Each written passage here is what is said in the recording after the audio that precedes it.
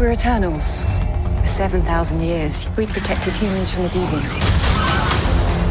Why didn't you guys help fight Thanos? Or any war, all the other terrible things throughout history?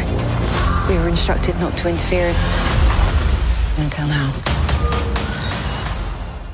Welcome back, kids, and thanks for listening as we conclude Eternals Week here on Kirby's Kids with a special encore edition of our 2020 Kirby Roundtable, focusing in on the Eternals. This is Angus. I want to thank everyone for taking the journey with us this week as we are celebrating the cinematic premiere of Jack Kirby's singular vision, The Eternals, as it enters into the MCU. In addition to this encore presentation, I would like to draw everyone's attention to two comic books that have recently come out in celebration of the Eternals. The first up is the Eternals facsimile edition of the first issue of the Eternals that Jack King Kirby would write, draw, and bring to life for Marvel. This includes all of the wonderful ads of the day. It is truly a nostalgic piece, but most importantly, for those of you who are not familiar with Jack's Eternals run, this is a great first start. It's the first issue. It's the introduction to the series, and for those who owned this issue at one point in their lifetime, but it became too ratty or was thrown away or can't find it anymore, this is a great trip down memory lane. Now, it is available to you if you are a subscriber to the Marvel Unlimited subscription service, but it is also available on Comixology, and I will leave the link in the show notes. In addition to this fine singular work,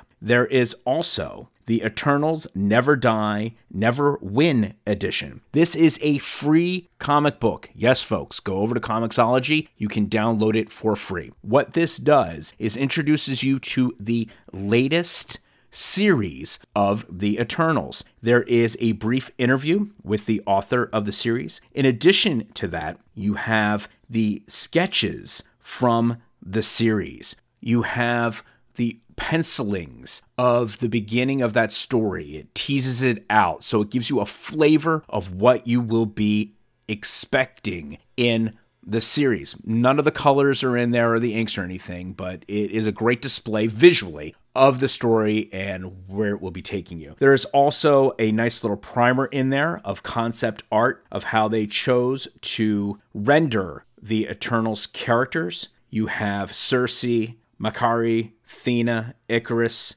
Kingo, Sprite, Zurus, and that also gives you an indication stylistically of where this brand new Eternals series is heading. Again, all in celebration of the Eternals premiere on the big screen here. So now let's go back in time to 2020, to the Kirby Roundtable, and listen in on the kids' discussion on Jack King Kirby's Eternals, and then Neil Gaiman's take on Jack's characters in his version of the Eternals. We hope you enjoy.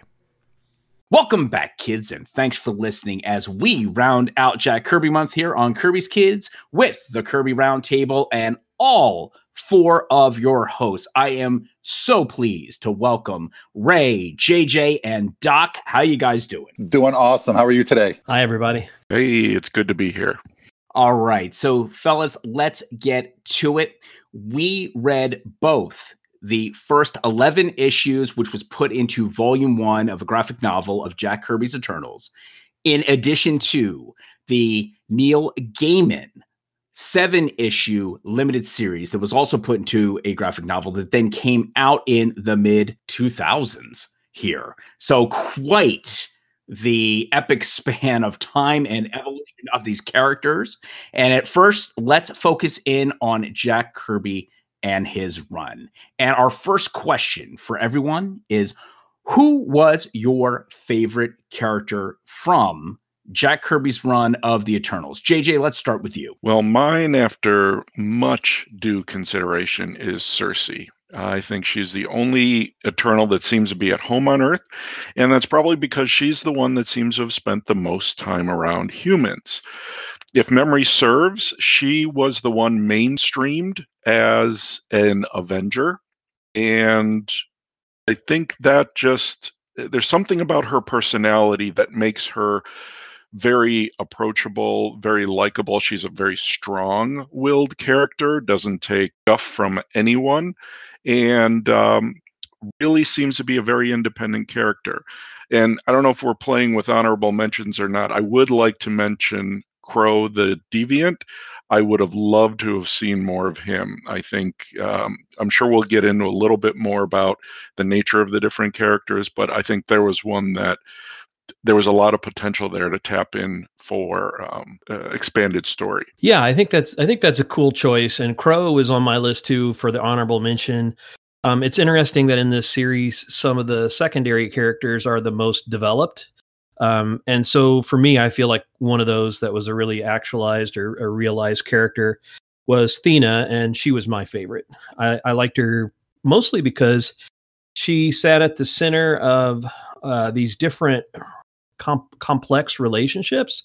So she, visited the Lemuria where the deviants were, and had that sort of rescued two people there. There was the giant carcass, big red dude in a diaper, and and the reject. And then she had that interesting sideline with Crow, where there might have been a kind of fated love affair there. I just thought she was pretty fascinating as a character at the center of a lot of different things. Well, JJ kind of stole my thunder because I am definitely going with Cersei as well. This was, I didn't even have to think about this one. Cersei was one of those characters I really enjoyed looking for her in Kirby's run. I was really interested in seeing her more of her past, where she was going, and the fact that she was such a strong female. Her character, she was a little bit more kind of like playful and mischievous. And I, like JJ said, she was comfortable among humans. I kind of like that about her as well, that she seemed more at home with humans than she did with her own kind of deal. So I really enjoyed that part. And I could say that I also liked her character in Gaiman's run as well, which I know we'll get to a little bit later. But yeah, she was definitely my top pick. And if we are doing runners up, it's more of a concept. I really like the idea of the Unimind, and I really wanted to see more of that. So that would be my runner-up. Wow, Doc, nice selection there, and a good shout out there to the Unimind. Well, you know what? I'm going to make it 4 for 4 here as far as female characters are concerned. My favorite was also Thena, along with Rey. Strong female character, a leader and a warrior. She recognized the value of the deviants and wasn't dismissive of them. I really liked that about her. A lot of intrigue with her relationship with Crow, and the result being she was a great bridge character between those two races.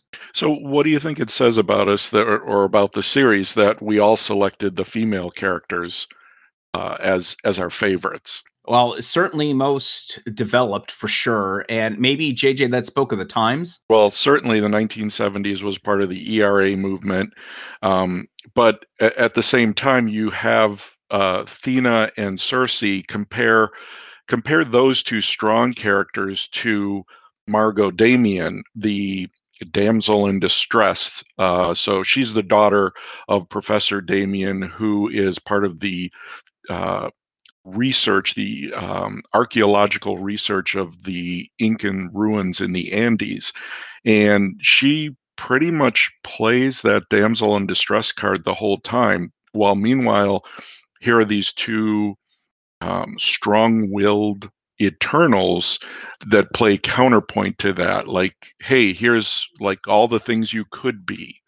But she never really rises to that. I think that's a good point, JJ. But just as Icarus and Makari sort of usher her around, one arm on her, one hand on her arm, steering her and dragging her along. We also have a man in that situation, the professor. I can't think of his name, but the anthropologist that Cersei drags along. He's also kind of a bumbler and not very, a character with a lot less agency.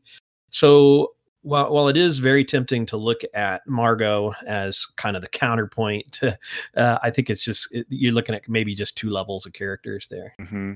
Well, and early on, I think we saw some shining examples of human characters that stood out. There was the police captain that stood up to the fire blasts of the deviants when they attacked New York, and there's this great panel of him chin up profile with these blasts of fire going past him, and he's holding his ground. And I think there was something, maybe something missed here, but something that could be said about, the ability to rise on certain levels to, basically stand side by side of the Eternals. Are there things in the Eternals that we also, as humans, have, and vice versa? Are there elements of the Eternals that they, share with humans? I think the point was on what are their differences. Ooh, look at all these cool things that they can do. JJ, those are great points there as far as the compare and contrast amongst all the different races. And Ray, great pull there with respect to the male figure, the human, that Cersei was dragging around with her to everything. It almost got comical in some instances. But I just want to make one comment with respect to Jack's treatment of women in comics and really his respect for women. This goes back to as early as 1957 in comics. Dr. June Robbins, from Challengers of the Unknown, she was affectionately known as the fifth Challenger amongst many of the readers. She was a computer scientist and an archaeologist, and written with a lot of care and very forward thinking as far as a female professional in comics is concerned. And I'll also go to Jack's wife, Roz.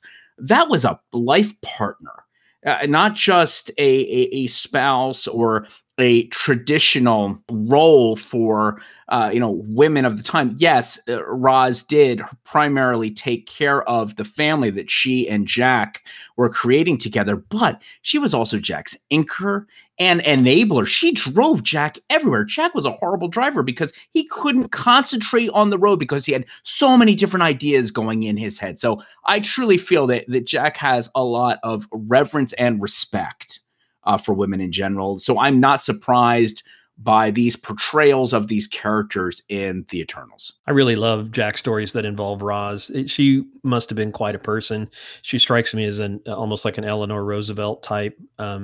She would run interference when the kids would hang out in his basement and he'd be giving away his drawings and things like that. She'd run interference if they got into his creative space too much. And she just seemed like a very strong and, like you said, a really great partner for him. So yeah, I think you're right. I think you're right, Angus, that Jack is somebody who clearly had a lot of respect for and admiration of strong women. So with that, I know we're all kind of chomping at the bit here to get into the meat and of what this Eternals comic book was all about. Why is it so important to the Marvel Universe in terms of story, mythology, characters, and art? Ray, let's hit it off with you first. I loved, while we were reading this, you had sent a message saying, oh my gosh, here is a whimsical nod to Rock'em Sock'em Robots.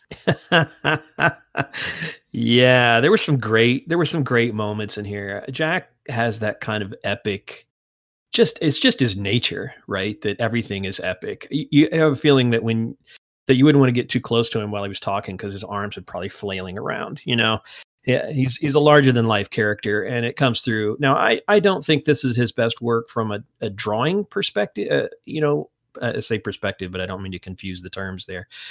From a drawing viewpoint, it's still good. It's still got great Kirby 2-page spreads that just knock you out. And it's still incredibly detailed. Like if you look at the background, something that's really missing from the Gaiman panels, they feel a little flatter because they don't have those detailed backgrounds. It's kind of a digital age tradition where a lot of the backgrounds are done with textures and different digital tricks to kind of fill in space and make things go a little faster and get some cool atmospheric effects too. But yeah, I miss those out of Jack's drawings. I don't know. I think this is something that Scott and I have talked about, and he would probably agree with me, is that the character faces get a little muddy on this one. Did you feel that way, Scott? I did. I kind of felt like we were looking at the same face with different haircuts and styles and colors over and over again. But like you said, though, the overall, though, the art it's splashy, and it's in some ways it's typical Kirby and good old Kirby, and I did like it overall. But I just felt like with a lot of some of the characters' faces, like even the females and the males tended to look alike in this one. And it was a little bit, it was a little jarring. It kind of took me out of the story a couple times. It was like, hey, I just saw that person like in 3 panels ago in a different setting kind of thing. So yeah, other than that, but it's that was probably the only complaint I had about the art. It is classic Kirby, though. You can see influences from Kamandi and all kinds of different, past things that he's drawn, pulling into there. And he's always had kind of a limited range of character types. I was listening to a podcast a few weeks ago where they were talking about a famous actor who was very methodical, and he was mentoring someone, and he says, I really only have 10 characters, right? And when I pick a role, I decide which of the 10 characters they are. And then he's like, oh, well, he's clearly a number 2, but a little angrier. And I feel like Jack has this sort of, cast of faces that he uses, and they kind of go with personalities too. So you usually get a face and a personality kind of tied together. And sometimes he does interesting things with that. Like, I think Carcass in this one is an interesting one because he's got a little bit of a mutt face, like the dog people from Kamandi, but he's really a throwback to, Jack's monster comics, right? But he is, even though he looks like the Thing or like a monster, he's got a very intellectual and human viewpoint to him, which makes him super interesting. So Jack's hitting on a lot of levels here, but it is typical Kirby art. So JJ, I know you had some very personal ties to this comic. Would you share that with the audience? Oh, absolutely. I'd be happy to. So the Eternals #1 was actually the second comic book I ever purchased. And it was the first series that I ever followed from the beginning. And I think it had a profound impact. The very first comic I ever purchased was Master of Kung Fu number 42. And this was summer of 1976. So here's the two things that, was prevalent of the times: martial arts, with the onslaught of the Chopsaki films from China, and the ideas of space gods and UFOs and creatures from outer space. So it's kind of funny that the first 2 books that I ever really got involved in were not superhero related purely from that perspective. I mean, obviously they had heroic elements, and they have superheroic abilities, and they have costumes, and so they fall into that genre. But first and foremost, this is a science fiction piece.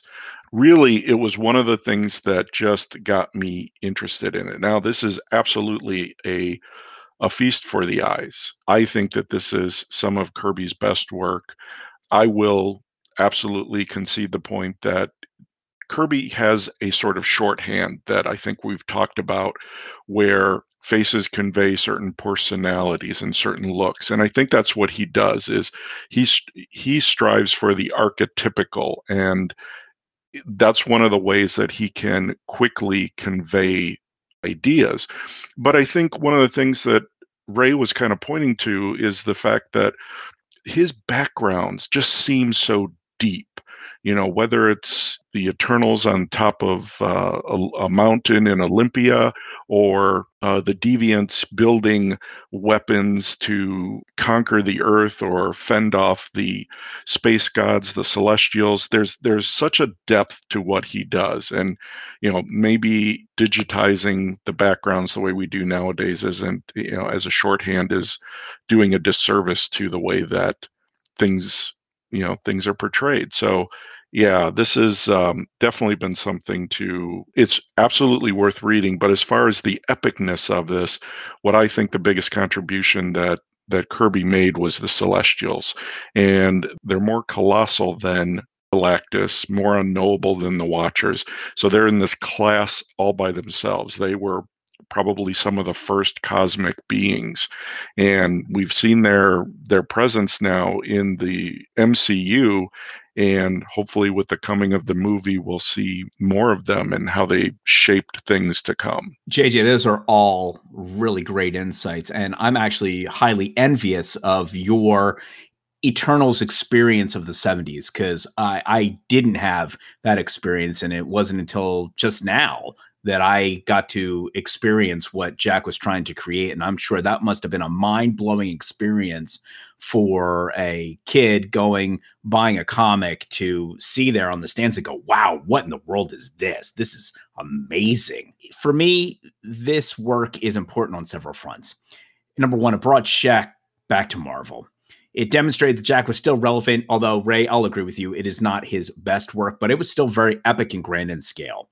I love his embracing of Ancient Aliens as an inspiration, as that was very much in the zeitgeist of the day, with having, Chariots of the Gods being a very popular novel that came out in 1968, then that movie that came out in the 70s, and then just its proliferation in so many different art forms, inspiring different stories to be told.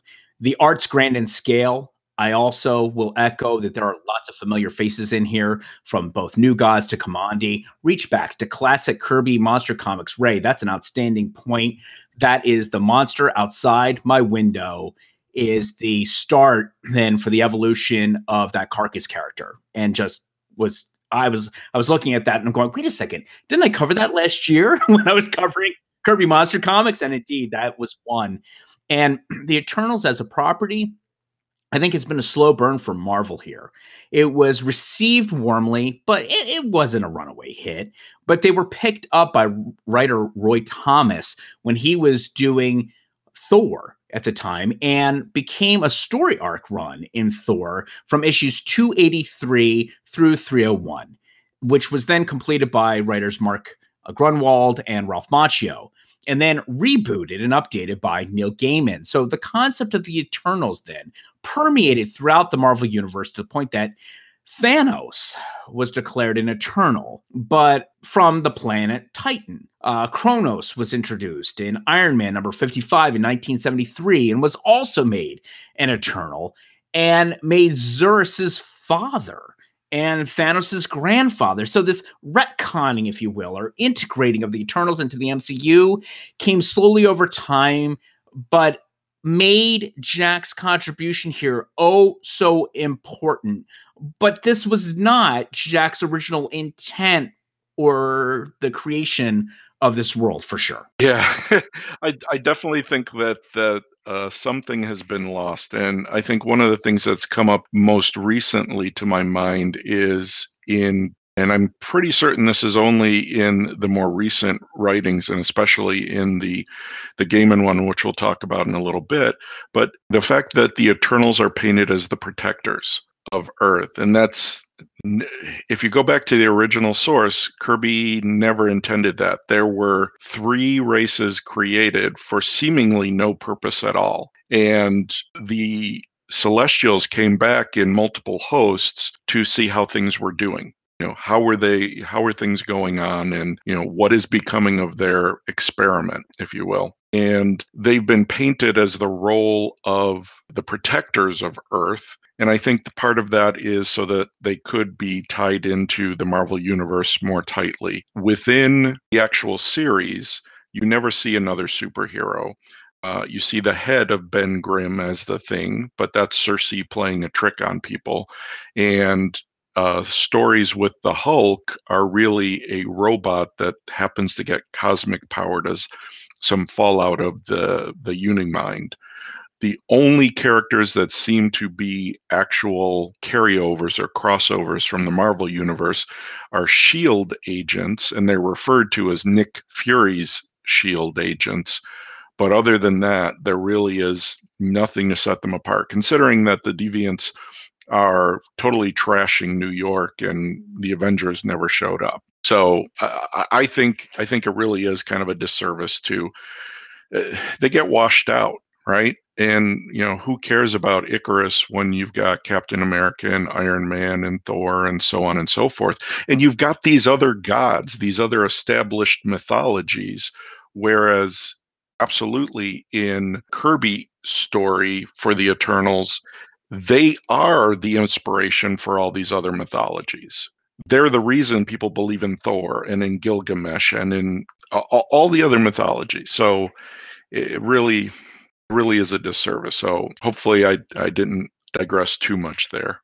No, JJ, actually you set up what really begs the question next is, do we feel that the same level of influence at Marvel was felt with the Eternals that Kirby's New Gods reached at DC. Doc, you being the DC guy that you are, I want to throw this one first over to you. What are your feelings on that? I think the New Gods had more of an impact right off the bat on the rest of the DC universe.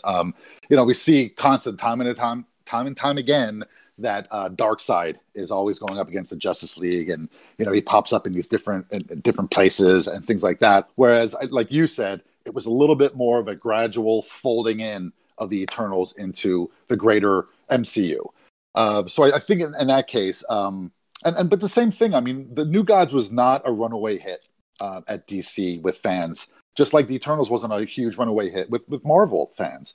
But I think over time, it's like the editorial, like the people behind the scenes, they kind of saw the value of the Eternals and the New Gods. They could really add a lot of mythology. They could do a lot of explaining.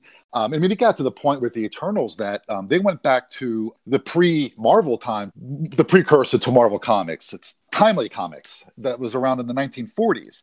Like characters like the Hurricane and Mercury, they went back and they made those two characters from Timely Comics that they were just guises of the Eternal Makari. Did I pronounce that right? Makari? The one that has the speed. So I mean, they went that far back to retcon different characters to make them part of the Eternals. Whereas I think in DC it was always, even though that realm of the New Gods always kind of sat outside DC universe as far as some of the continuity, I think it always played a little bit more of an influence, I think, in a lot of different storylines. I mean, we just saw it recently, just 5-6 years ago, with one of the Green Lantern Godhead storylines, where it was the Green Lanterns versus the New Gods, looking for trying to get to the Source Wall and all this kind of good stuff that was going on. But we still see how it's a good influence. So I think it was a little bit more at the time. But I think now there's no denying that the Eternals has definitely become a really entrenched part of Marvel. And I see both sides. I kind of see a little bit of a disservice to Kirby, but I also see Kirby just gave this huge influence to Marvel, and he didn't even realize what he was sitting on. So I thought I really like that idea, though, that his ideas really shaped the MCU, because they always have from the beginning, whether he wanted them to or not. Well, I don't feel that the Eternals really have had as much of an impact as the New Gods. I mean, besides the Celestials and Cersei reached the mainstream. She was an Avenger. But other than that, they've always been these kind of background characters. And I know that they've worked more and more to bring them part of the Marvel Universe. And Gaiman's work is certainly a big push in that direction to make them more mainstream.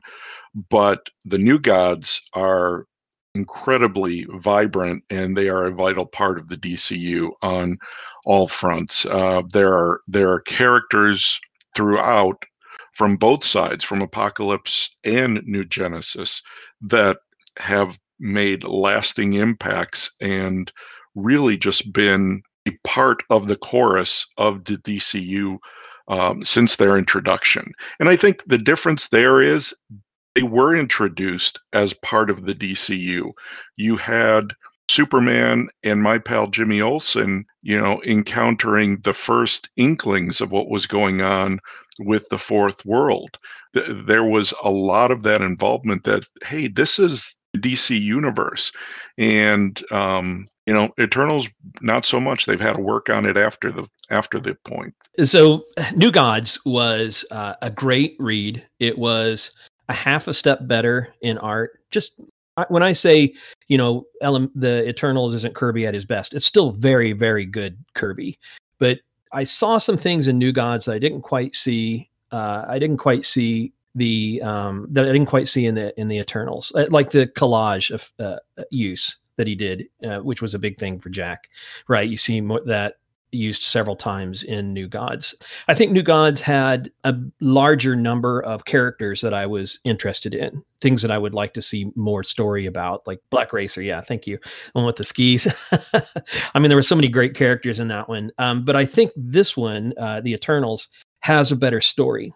And I really like the the mythology, the sort of scale, the mythicality of it, if that's a word. It's super epic and in some ways self-contained, and it doesn't mix all that well with the Marvel universe until it's made to later. I think this is another case where Kirby was promised, come on over to our house and we'll let you do whatever you want, right? And then he does a lot of whatever he wants, and then they start telling him things like, okay, but mix in some Marvel characters.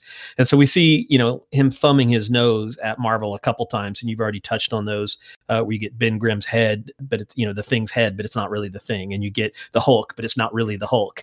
He didn't really make a particular effort to blend in the way that when we talk about Gaiman actually did a great job and made a better effort to blend him in. But I just love, you've got these mythical places like Lemuria and the Polar Mountains, right, that don't get brought up a lot later. You get you get names for the gods, for the actual Celestials, like Ereshim and Nezar and Hargan. They have these kind of strange names, but they're so inaccessible in other ways. They're these big robotic characters that, well, not even characters, forces, right? They're not only larger than life, they're like just out of scale. They're kaiju like, and you just can't know them. And I like that inaccessibility, that mystery. I like the fact that the Eternals are unnumbered in Kirby, that you have no idea how many there are, and that they have obviously been showing up throughout human history as different forms of gods. And so he again plays this quote unquote clever wordplay with, Makari and Mercury, right? And Athena as opposed to Athena, and thinly veiled variations on their names. I just really appreciate that kind of epic scale. The deviants seem to, well, I guess I'm getting kind of excited and I'll start talking over myself, but the three species, so the gods come to Earth, the Celestials come to Earth. In the past, they've come 4 times now, and they created 3 different species, and the deviants are kind of like their first experiment. And then they go on to make humans, and then they go on to make Celestials, and you get this sense that they're improving each time on the making of these species. And that's what, for me, I have this huge soft spot in my heart for the deviants because of that. They remind me very much of Lucifer from Paradise Lost, where they're the ones that were sort of cast out and forgotten by their creators or abused by their creators. At one point, they literally eat them. They like sweep them up. They come back to Earth, and the deviants have taken over, and they suck them all up and, I don't know, grind them back into proteins. I'm not really sure what they do with them there. So there's just, it's just super epic in a way that, and when Marvel, or when they became more mainstreamed into Marvel, you see a lot of things. They numbered the Celestials. Sorry, they numbered the Eternals. So there's like 100 of them now or something. And then they didn't want humans to be made by the Celestials. So now that's not true either. And there's just a number of these kind of like watering down and loss of that pure vision that I don't love. Right. As much as I like some of the things they did, I prefer that, Chariots of the Gods, all in mythical, over the top structure that Jack built. I like the fact that in Kirby's work, he does talk about the fact that their Eternals breed much more slowly, but they're immune to time. And so he didn't feel the need to set some sort of limit. And that to me seemed great because then you could feel like they were more widely spread. There were these pockets of Eternals living all around the world at that point. Indeed. And what that really goes to show is the breadth and depth with which they took the foundation that Jack introduced and then worked with that over time.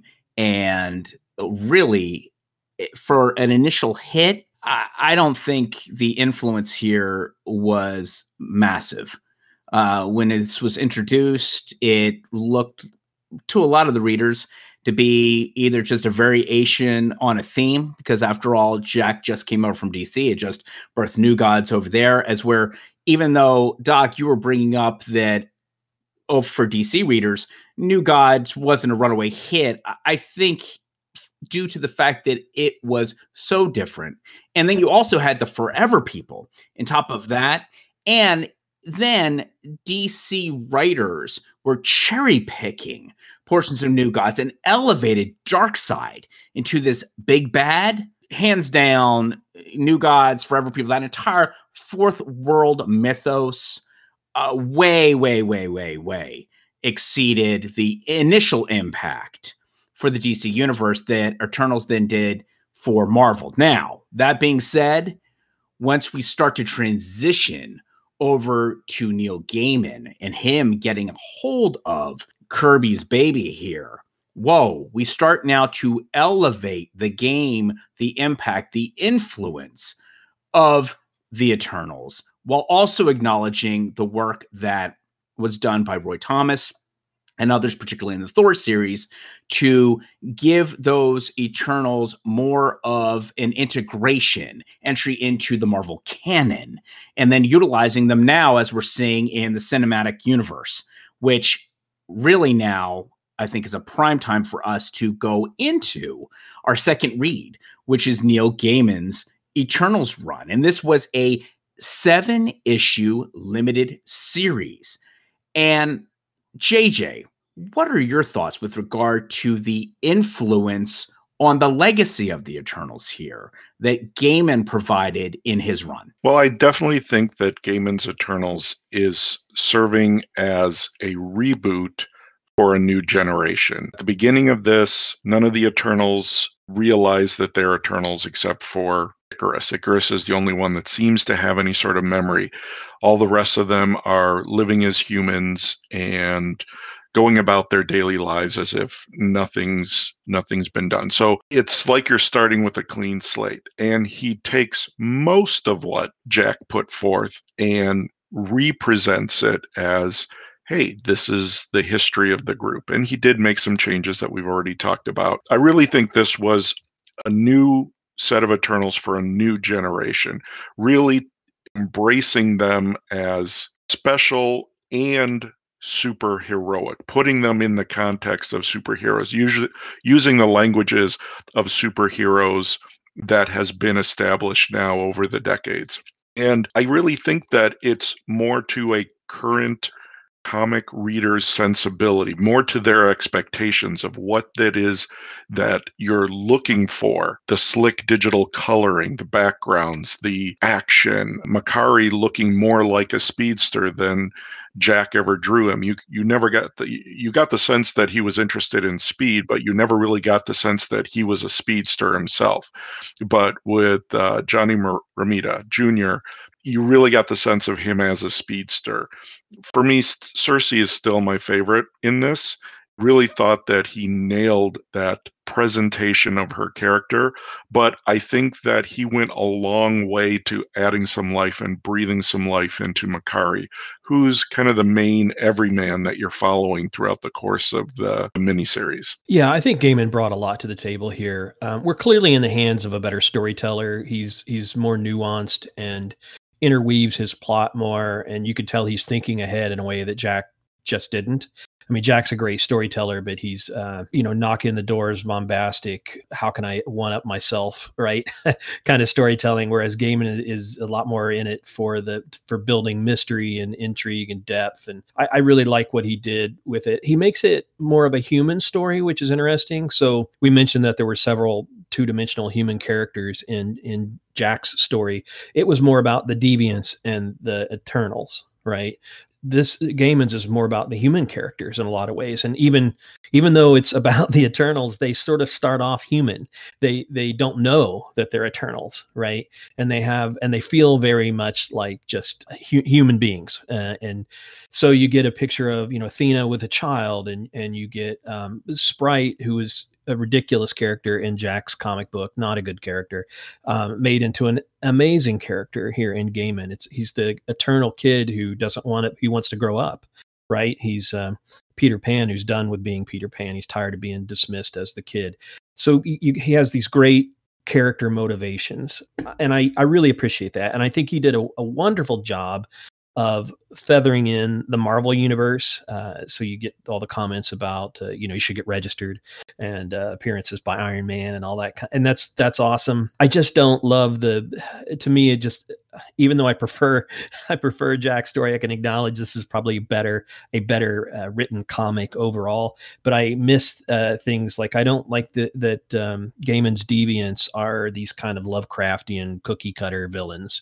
I think they were much more developed in Jack's story. I don't like the way that you can sort of know a Celestial a little bit. There's just a little bit more of an affinity there. He's like broadcasting his mind through people, so you're getting kind of I wouldn't call it an insider look, but they're more accessible in this one. So there are things I don't like, but I recognize very, very well done comic. Doc, you like this one better, I think. What was your thoughts on? Yeah, I did. And there's nothing solid that I can pinpoint why I like Gaiman's, why I should say enjoyed it more than Kirby's. I enjoyed Kirby's immensely. It was a really fun read. But for some reason, I found myself when I finished Kirby's, and I even read more than past issue 11 because I wanted to get kind of more of the story that I was getting interested in. But when I went over to start reading Gaiman's, I just found myself that I was looking forward more to getting back to Gaiman's story and seeing where it was going. Just like the little things like with the character Sprite. I really enjoyed that Sprite was a little bit more fleshed out because it was kind of the throwaway character in Kirby's. And it was just one of those things that Gaiman just decided, I'm going to take this character, I'm going to make it basically a focus of the plot line kind of deal. But I have to say, I probably enjoyed the art more in Kirby's than Gaiman's. But the story itself, it just, I don't know. Like I said, it's nothing I could pinpoint. I just found myself looking forward to getting back to it and seeing what was going on. I also really loved Cersei in Gaiman's story as well. She was my favorite character by far. I liked that she had no clue what her origins were, that she was an Eternal. She was kind of like this, a free spirit, kind of, so to speak. And she organized big events and parties. And she loved being around humans. And I think even if she did know that she was an Eternal with these powers, that she would choose to decide to stay among humans because that's who she felt more comfortable with. And I just really liked seeing her story expanded on. But yeah, I did enjoy Gaiman's a little bit more for reasons that I still don't understand myself. At one point, you brought up you said the phrase you were more interested in what was going to happen next, and I think that's a key phrase for the difference that really, for me, pinpoints. I felt kind of the same way. Kirby's, I was almost reading it, looking for dictionary items. Like, I want to know more about that world, that setup. With Gaiman, I was looking at the story and waiting to see when the shoes were going to fall. And it's funny, like all the things that if Kirby were to read Gaiman's, he would have probably hated the things that I kind of enjoyed about it. Like the fact that Iron Man did pop in there, and they were making it more of part of the bigger MCU world. I kind of like those little nods and those kind of those little intrusions from the rest of the Marvel universe in there. But I enjoyed it. I think both are definitely worth the read, especially if you're a Kirby fan. But if just in general, great stories on both of them. I thought JJ and Ray, I believe, both sending over comments while we were reading had brought up a possible source of inspiration that Gaiman may have used with respect to this reawakening of the Eternals here on Earth and a story trope that he might have tapped into. Well, certainly the amnesia aspect of the characters, like for me, it reminded me of the main character from the Amber series who begins, there's some similarities here. The beings that are able to walk between all the different planes of the multiverse, and he doesn't know who he is, and just is waking up from a car accident and slowly gets embroiled into these family politics, if you will, is very similar and echoes very much what we kind of see happening to Makari's character, who was like, oh, I've always been a doctor and that's what I've always wanted to be. And just being able to portray what's going on and be able to tell them, hey, this is what you're forgetting, because to an entire generation or more, all of this is new stuff. They haven't encountered this stuff before. So how do you frame it in such a way as to be able to dump a bunch of exposition on readers. Oh, I just was to say another thing he carried forward was this idea of the celestial that got left behind. It's very cleverly pulled forward from just one box in volume 2 of Kirby's story, where they activate this translator that shows them a little bit of a movie of what happened during the second host. And it says, it was during the visit of the second celestial host to Earth that the space gods fought amongst themselves, and one of them was destroyed. And, Gaiman takes that one all the way, right? That's a central part of this story. And I think it was really cool that he took that one on board. And actually, Ray, you brought up something that in my reading, I found that the deviants in Gaiman just seem to be so weak in the sense of they were all the same. They had, cartoon motivations, but they had this quasi-religion around the fallen celestial the celestial was brought down because the celestials had created the deviants as food, and they saw this one as their protector, and that's why they were striving to bring them up. And I took that completely as face value and as Gaiman rewriting what Kirby did. But you had made a point that, well, maybe that's just what they believed. We're only getting it from their point of view. So that was important for me to hear, because I'm willing to give them more credit but it's a very different bent with them being quasi-cultish. I think there's so much interest that's buried in the deviants, and Jack explored it a lot. And it's this I mentioned Lucifer from Paradise Lost, and we could talk about the monster from Frankenstein, right? It's this idea that a creator turning his back on the thing he created. And that sets up all kinds of resentment and bitter feelings. And I know I was sort of rooting for the deviants in the first in Kirby's run. And I remember saying something to you all at one point. I was like, well, if these Eternals don't get more interesting, I want the deviants to win, But they're fascinating to me in a way. And when you go to Gaiman's model of them, they just become, yes, he's kind of modernized them. They feel very Lovecraftian, but to me, they also feel a little bit two-dimensional and a little bit of a stab at religion. And I found them less interesting than Gaiman's. Well, and it's interesting in how Jack portrays them. I absolutely agree. There's more to the deviants than meets the eye, because you've got Crow, who is incredibly noble, and then you've got an Eternal like Druig, who's incredibly deceitful. And so there's no one race is perfect, although Jack comes out in issue 1 and says the deviant !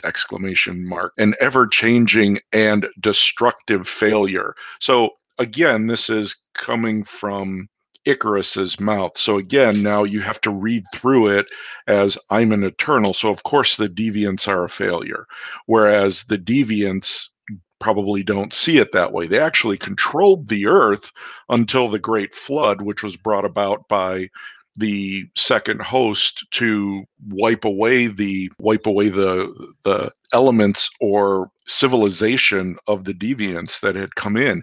But I just feel like there's so much more mythology. Now, I'm a big mythology fan. I am, the Greek mythology especially, but also Norse and other mythologies, and also a fan of Joseph Campbell, who teaches a comparative mythology, in that the same themes appear throughout all mythologies of all humans and kind of point to some underlying archetypes. And I feel like that's where Kirby was going with this. And I don't feel like Gaiman really taps into that at all. So from my perspective, and total disclaimer here, this is completely nostalgic for me. These were the first comics I pretty much read as a kid, but there was a strong synergy to other things that were going on in my life, like being a fan of Edith Hamilton's mythology, and reading that cover to cover.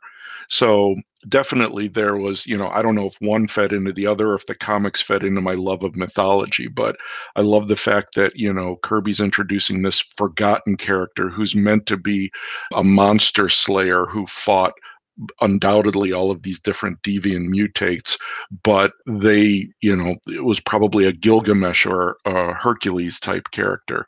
I feel there was so much richness to be explored, and the fact that they got cut short so quickly, I actually went back and looked at it, and I was like, well, why the heck didn't they bring Crow and the other guys forward more? And it seemed like there was enough story to tell on just the Eternal side, and I wonder if that's kind of why Jack had a deviant or a celestial just kind of wipe out their entire underworld civilization. It seemed like with the sweep of its hand.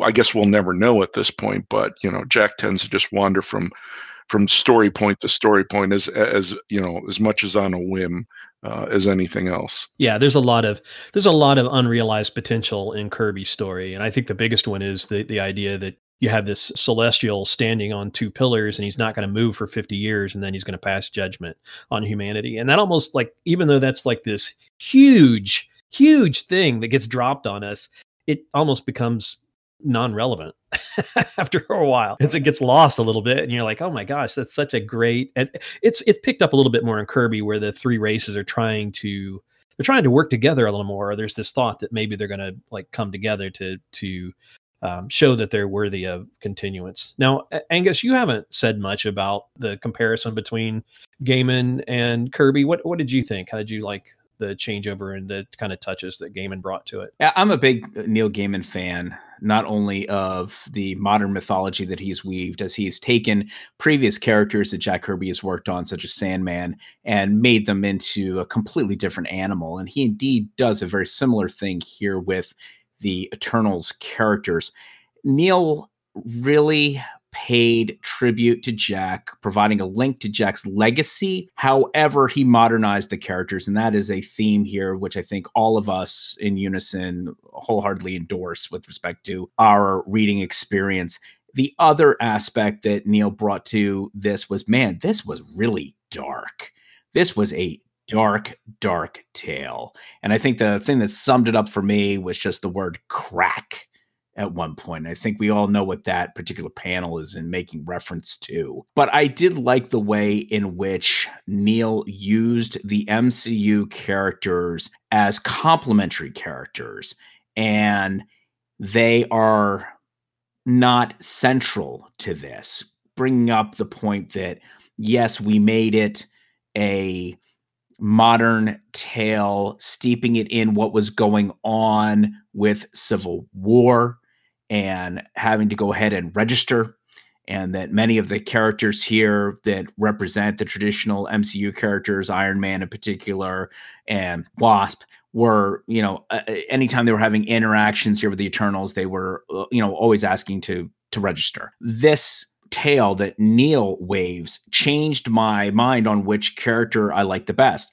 His portrayal of Cersei in this is hands down way better than the Athena character. Now, mind you, the Athena character is fine in Gaiman's, but I really enjoyed the Cersei character that much more written by Gaiman. I think he really leaned heavy into her, embraced how she was used throughout the Marvel Universe leading up to him now taking over this limited series, and just did a phenomenal job there. So with that, where do we feel we are going to see the Eternals movie embrace legacy? Very clearly, Gaiman has made a compelling story here. Jack, I've always equated to being in the comics world, the equivalent of what George Lucas is to the movies, an incredible builder of worlds, getting things spun up and in motion.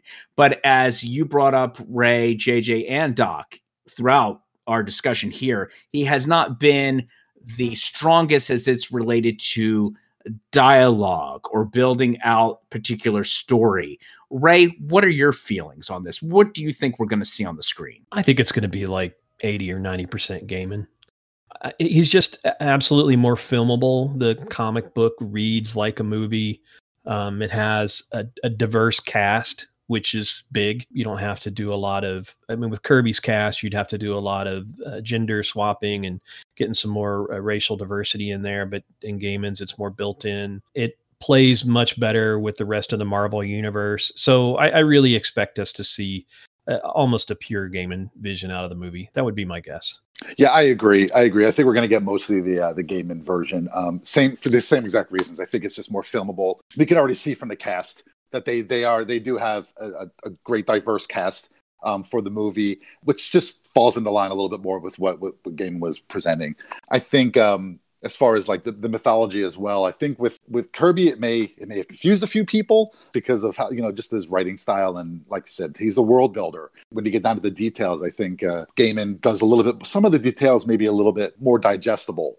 Plus Gaiman's was probably, I might be mistaken, but I believe it is the most successful of all the Eternals appearances that we get, whether it's their own title or being kind of folded into the MCU. So I definitely agree that it's going to be Gaiman's vision that we see on screen. Well, I have to agree with everything that's been set up in this point. I do expect some nods and paying of homage to Kirby, like we've seen in other movies. In Thor Ragnarok, we saw the structures that had a Kirby-esque feel to it. So I hope that we do get some of that, and acknowledging where all of this came from and who really gave us this gift of the Eternals. But I expect it to be almost verbatim right out of the Gaiman stories. I hope we get some of Jack's humor. Gaiman doesn't have a lot of comedy in his. I think one of the big success, if this Eternals becomes this huge success, I think what's going to really hinge on it is, I think it's going to be the treatment of the Deviants.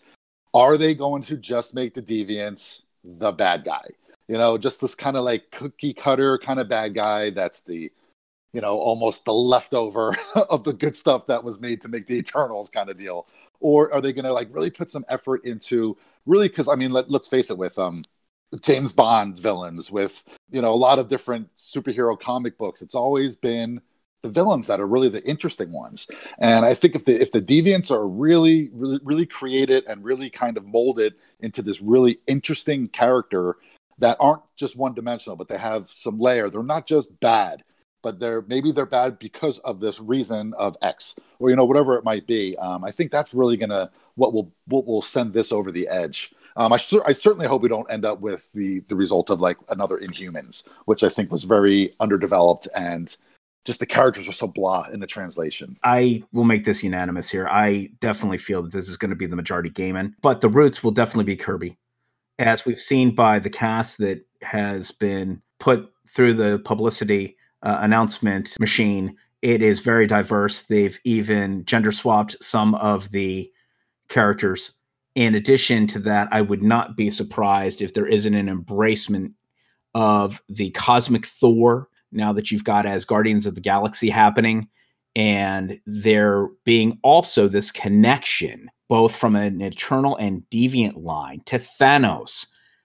They have a prime opportunity here to treat the Deviants with a level of complexity, knowing that there is a bit of a tie there with Thanos, having that, Deviant-esque look to him, but being an Eternal from Titan. They could really lean into that if they would so choose to. There is some prime opportunity to tap into a lot of different inspiration, how the characters have evolved over time, but I definitely feel it will be the majority Gaiman. So let's go ahead and provide any last thoughts here in closing out this Kirby Roundtable of the Eternals. JJ? I think the point that I want to make sure that our listeners take away is that there's a lot to be gained from reading the original material, the source material for the Eternals. There's a quality that you won't find anywhere else. So do yourself a favor and pick it up and explore it. And, it just is what it is, and appreciate it for that. I would say that I am jealous of JJ's experience with the Eternals. I think if I had that same experience where I was, I just was kind of going into the comic book store, or just going into the corner store, and I saw it sitting on a rack and I picked it up then, I think I would have had a very different experience. I enjoyed it. There's no doubt about it. I enjoyed this. I think everybody should read it. I think it's a really fun read. But just that brand new, like I kind of was aware of the Eternals before I picked up Kirby's, which was probably at least a decade later, if not 2 decades later. So if I would have had that original experience of just picking it up fresh out of the racks, I think it would have been a little bit more connected to it and that history there to it. But I think it's a great read. Again, I agree with JJ. In fact, going back to the source material, because we know Marvel and we know their movies. We know there's going to be nods to Kirby. I think if anything, I can't remember which one you said it with the humor, but we'll definitely, if there's going to be humor in it, it's going to be Kirby's humor that we're going to see in the movie. And I think you'll really appreciate it with going back to that source material. The art is fun. The story is overall, it's really fun. It can be confusing at times, but it's just one of those books you kind of sit back and you just enjoy it for what it is. You just have a fun time with it. Yeah, I think you have both said it really well, that it's worth going back to read Kirby almost as an alternate universe version of the Celestials now, or the Eternals now, because I think the movie is going to carry forward something a little bit more mainstreamed into the Marvel universe. And there's so much potential there. I'm a role playing game nut, and like as a world for role playing, I think it would be amazing, some of the things that go on there. And I also just want to say, like, just get your expectations ready. It's a hot mess. This is Jack Kirby. He's always a hot mess, but he's an incredibly fun and awesome hot mess. And so don't expect it to have the kind of consistency and woven story of a game, and just enjoy the art and enjoy the craziness. There's all kinds of influences on it, obviously. And one of them is like the language of the time, whether it's Makari saying to Margot, "Hang loose, girl," or I forget who said it to Cersei in the mirror, but he says, "That's some funky corn, Cersei." When I read that, I was like, I had to keep going back. I'm like, did he just say that in a comic book like this? Wow. That's awesome. That's awesome. So, hey, JJ, Doc, Ray, I want to thank you all for coming on board and participating in this Kirby Roundtable on the Eternals.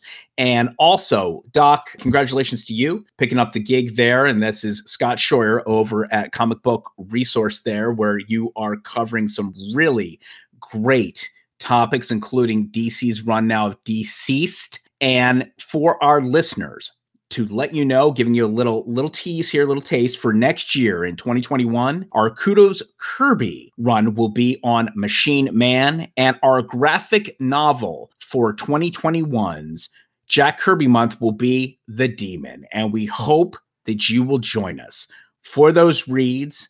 And again, thanks to JJ, Ray, and Doc for this Kirby Roundtable on the Eternals.